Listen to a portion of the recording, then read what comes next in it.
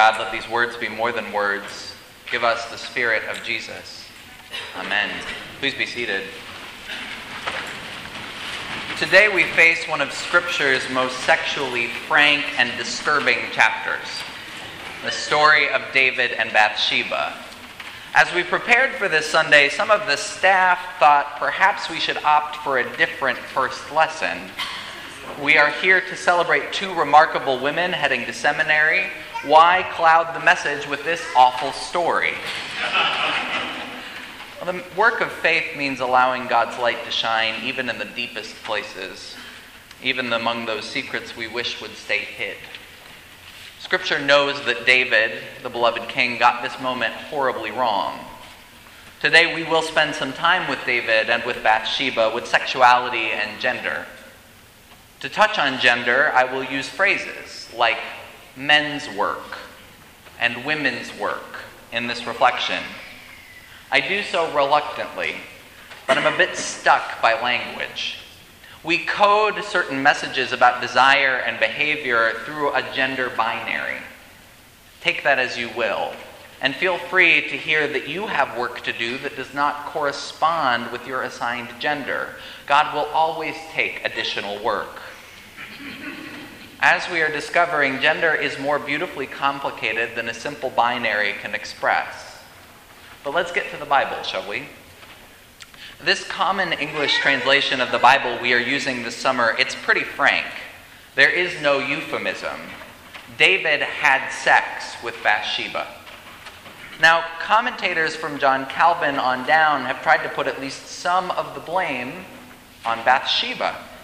They have asked, why was this woman bathing on a rooftop in the nude?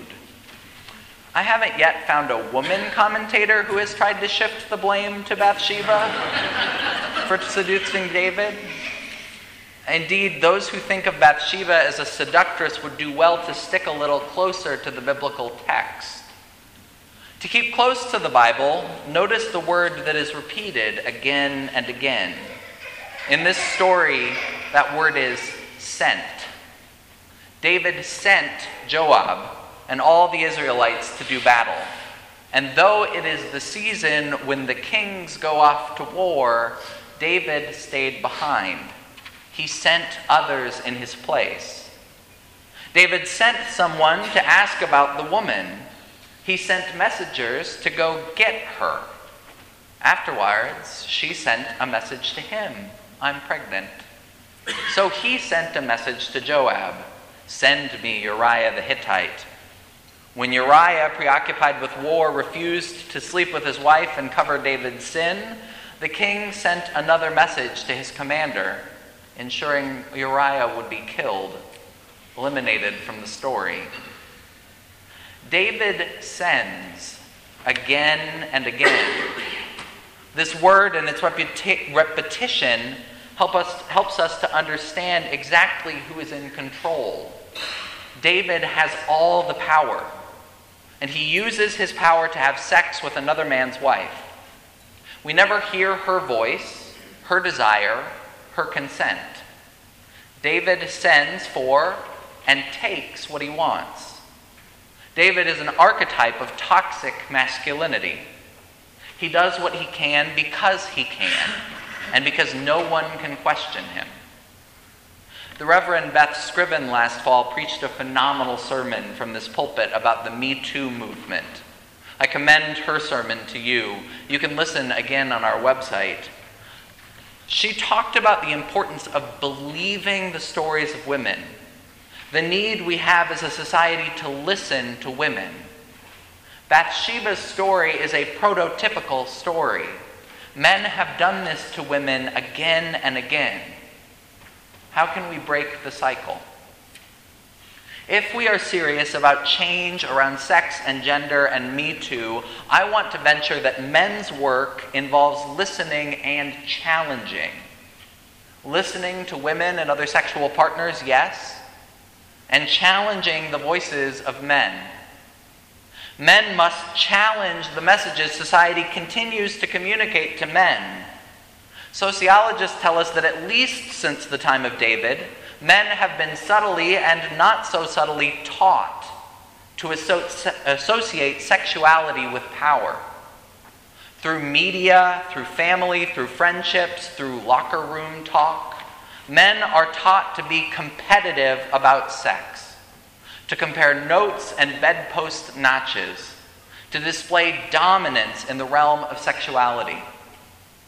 The Franciscan priest Richard Rohr has said that sex has become more like a video game with the goal of winning, rather than part of the deep religious core of cosmic evolution. God hopes for more.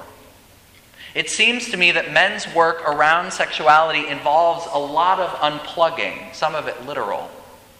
Push back when other men use dehumanizing language and treat people as sexual objects. When you find yourself in a moment of desire, slow down. Ask, am I really seeing a whole person? Am I treating someone as a set of body parts or as a human being created in God's image? Imagine if David had slowed down. It seems to me the work ahead for men involves slowing down, listening, yes, to their partners and also to their own inner voices. Sexuality is a gift from God. It has the capacity to be an immense blessing. Sex can teach us about the deep structure of the universe, about how we are capable of giving and receiving love, but not if we treat it as a contest to be won. Learning to embrace God's gift of sexuality for men involves a lot of laying aside what we have been taught. Involves opting out of games and displays of power. This work will not be easy, but it will matter.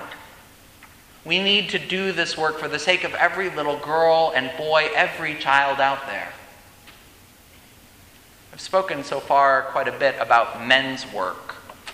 And as I hinted in my introduction, the very phrase makes me nervous. Some in our world would have you believe that the Bible neatly divides men and women's work. That there is a picture of the ideal biblical woman who cooks and cleans and wears high heels and pearls while she vacuums. Thankfully, there are very few of those women in the Bible. But women in the Bible also have work. There are powerful women in the Bible. Bathsheba is one of them. She is not powerful because, as John Calvin strangely believed, she seduced a king. No, we don't get her voice in the story. We know Bathsheba is powerful because she does an entirely different kind of women's work. You would be forgiven for having skipped over the first verses of the New Testament, Matthew's chapter 1. It's a genealogy. Usually we dismiss and skip over genealogies for good reason. They are a long list of begats. Abraham begat Isaac, Isaac begat Jacob, and so on down to Jesus. It seems boring, all those 42 generations, but look closely. There are 5 women listed among the 42 generations.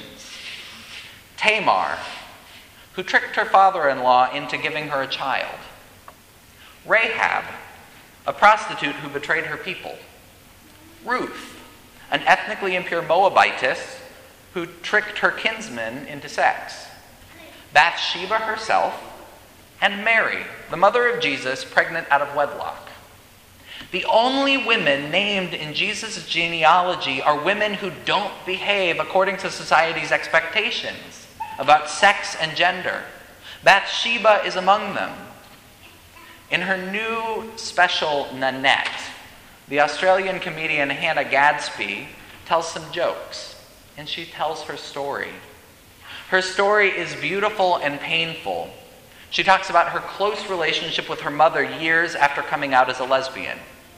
She also tells of her history of sexual abuse and the violence she faced due to homophobia and gender nonconformity.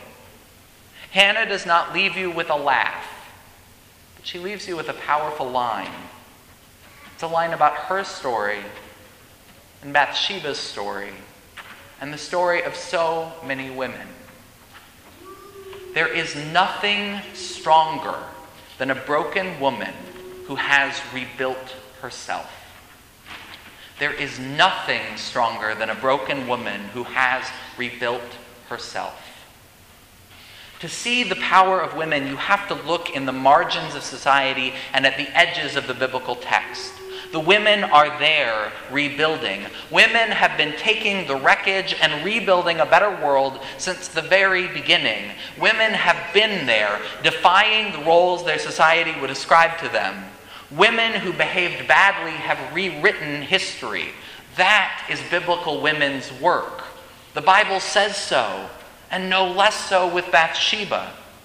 Jesus stands in Bathsheba's lineage because Bathsheba took an awful situation, an abusive, terrible situation, and she rebuilt. Biblical women's work is rebuilding. Often that rebuilding involves rebuilding an ability to trust, to feel worthy, to love. Women's work is rebuilding, and nothing could be stronger. That is why today is so awfully important. Meg and Mary, you carry a lot on your shoulders. You both have stood in this pulpit and in certain ways talked about how you have rebuilt your own lives. You are both strong women. Now you go to take your place at the center of the rebuilding effort in the life of the church. In the first generations of women, the church has finally trusted with the role of priest. We are proud of the work you have already done, and you go with our blessing. You stand in a long lineage. Never forget that you have a community of saints who have your back in this work. The work ahead, rebuilding, reimagining gender and sexuality, it belongs to you and to me as followers of Jesus. Don't forget about Jesus. Notice when they want to make Jesus king by force in today's gospel story, he avoids them. He takes refuge. Jesus refused to be a king. Jesus did not behave in the way his society thought a powerful man should. Jesus also often invited women to defy gender norms. In Christ, Paul tells us, there is no longer Jew nor Greek, there is no longer slave nor free, there is no longer woman nor man. Jesus offers reconciliation between society's perceived opposites. Jesus engages gender altogether differently. David sought power, exploited power. Jesus refused that kind of power over other human beings. The way of Jesus is a way of listening, of offering, of letting go of power. The way of love we learn from Jesus, it requires kneeling, slowing down, finding the humanity that is within every ethnic group and family, gender expression and orientation. To have the power to grasp love's width and length, height and depth, we must learn like Christ to kneel before the diversity of God's blessed creation. We have to learn to slow down. We have to let go of the messages about power and sexuality that are so loud and dominant in our culture. Sexuality is a gift from God. In a sexual relationship, we can learn that we are capable of love, that we are able to receive love. We can learn to trust and to be trusted, but we won't learn the deep lessons of sexuality if we treat sex as a game to be won or lost. We won't know the full beauty of God's creation if we continue to shove some stories, some human beings off to the side. If we allow the voices, the protests, the stories of women and others we find inconvenient to be shoved aside, we will never know the breadth and height and depth of God's love. Thankfully, we stand in a lineage of women and men, human beings who have been broken and who have rebuilt.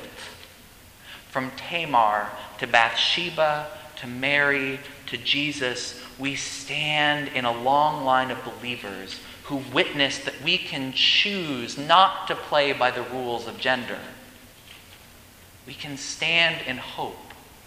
We can stand in redemption, in praise and in love. God stands with us. God hopes for better. With God, we can rebuild. Amen.